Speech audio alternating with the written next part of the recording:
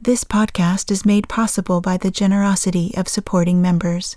Please visit dharmaocean.org to learn more about becoming a supporting member.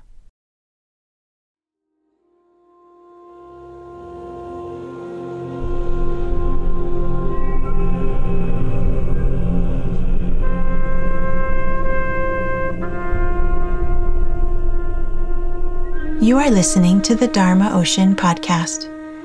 In the first part of this talk on the container principle, Reggie says that mindfulness meditation is often used as a technique to try to stabilize the ego by creating a sense of control, perfectionism, and safety. True meditation holds and protects the raw, rugged, messy unfolding of the totality within us.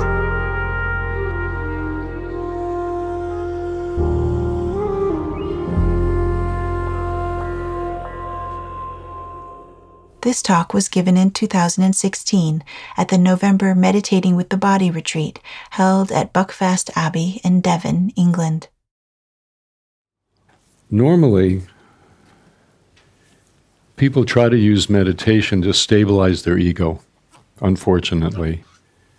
That's the kind of sad truth. People try to use mindfulness as a way to sort of stabilize their ego and stabilize their experience and frankly, keep their experience under control. That's actually not true meditation, but that's, at least in the United States, that's pretty much what is the order of the day. Trungpa Rinpoche, who was the Tibetan teacher that I studied with the most, he was my, root teacher over this long 17-year period when I was really kind of in his world before he died. He said that kind of practice, that kind of mindfulness, where you're basically just trying to stabilize, is mental gymnastics. And it doesn't really have anything to do with the Dharma, the true Dharma. The way the somatic protocols work is they provide a container for us, they hold us. And one of the things that, what they're holding is the journey. They're not holding the ego exactly. The ego is being held within the practice in a certain kind of way.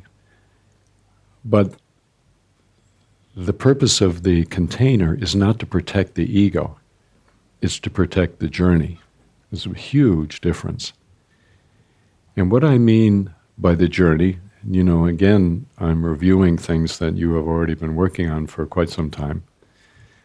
The journey is the unfolding of you, of your human personality. And the journey is a journey toward wholeness. And wholeness means the totality. We have a deep longing within us to be whole. We have an ego desire for perfection. I want to be perfect. I want to measure up to whatever I think perfection is. And that's the way I'm going to be safe. That's the way I'm going to get through the world. I'm going to be perfect. That is a pre-adolescent version of spirituality. When we're a small child, doing things the way fulfilling the ideals of our parents, whatever they may be, is the way in which we're loved and the way in which we're safe. But that's not the journey of the adult.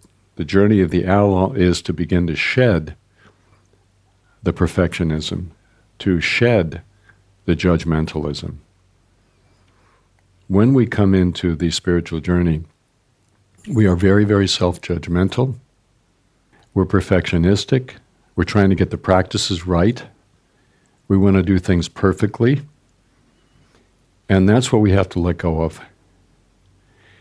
I'm sure you heard over and over and over from your MIs, don't judge your practice. Because if your practice is going in a direction that seems wrong to you, you're on the right track. It means things are going on in you that are outside the boundary of your personal version of what you're supposed to be doing. Do you see what I'm getting at? We always have a personal version of how we're going to be safe, how we're going to be correct, how we're going to get the approval of mom and dad. And that kind of approach leads to judgmentalism of ourselves and others. It leads to self-aggression. In extreme cases, it leads to self-loathing, self-destructive behavior. It leads to all kinds of addictions. It's a great big mess. So when we come into this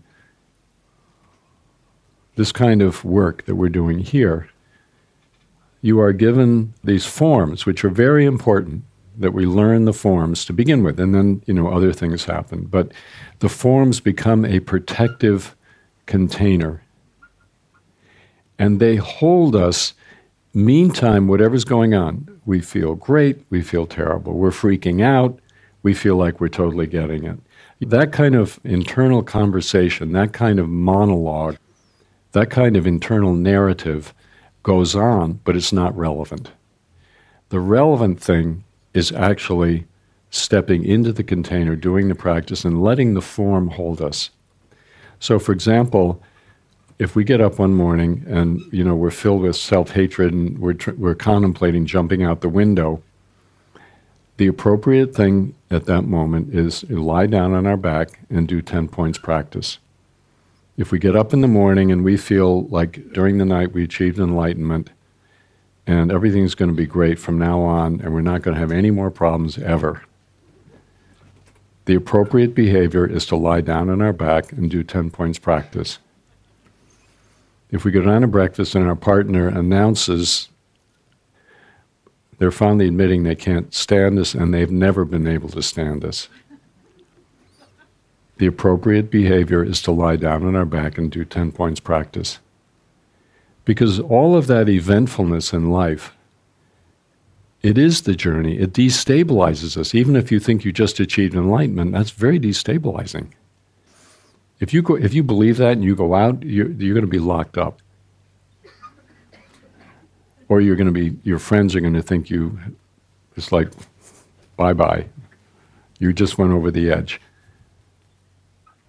And also with the negative kinds of experiences, very destabilizing. It really throws us up. We don't know what to do. The appropriate behavior is to lie down on your back and do 10 points practice. Because what we're doing is we're no longer giving supreme authority to the ego. We're not against the ego. We're not trying to destroy the ego, but we are no longer giving it supreme authority in our life. The supreme authority is the body. And the way into the body, we lie down on our back and we do 10 points practice.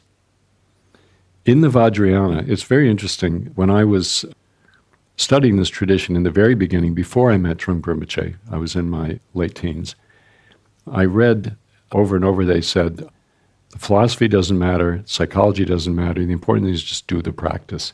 And I read these accounts of Tibetan teachers. They would tell their students, the students would come in and you know what students do? I mean, you know what they do sometimes?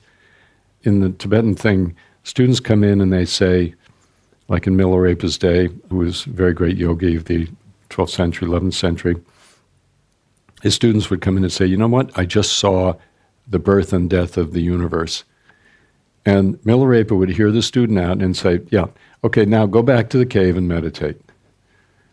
Or somebody would come in and say, I just achieved enlightenment. Milarepa would say, just go back and meditate. That's good. That's great. You achieved enlightenment. Go back and meditate. In the beginning, I was very confused by that. It didn't make any sense to me because I was an academic and approaching things through very much a left brain approach. But now I do understand, because whatever the discursive mind is doing, it's not a bad thing, but it should not control our life. It should not control our interpretation of our experience. It should not get between us and what we're really looking for. So the thinking mind is all well and good, but in every circumstance, we need to come back and step within the container of whatever form you're working on and do it. It's very simple. And out of that, strangely enough, will come incredibly interesting and creative intellectual discoveries. So far from negating the thinking mind, when the thinking mind is rooted in the somatic experience, in the non-conceptual experience of our body, then the thinking becomes incredibly creative and interesting and transformative, really, in terms of whatever work we're doing. And that goes for any kind of expression: art, visual art, and dance, and business, and medicine, and if we're teachers, if we're caregivers.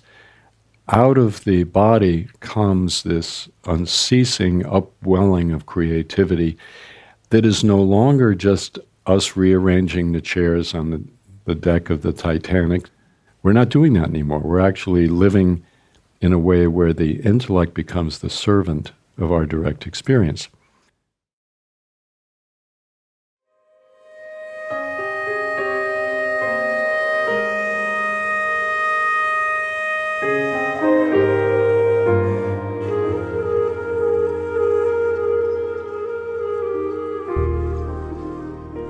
To download more of Reggie's teachings, find out about upcoming retreats, and to explore a variety of audio listening guides to assist you on your spiritual journey, please visit dharmaocean.org.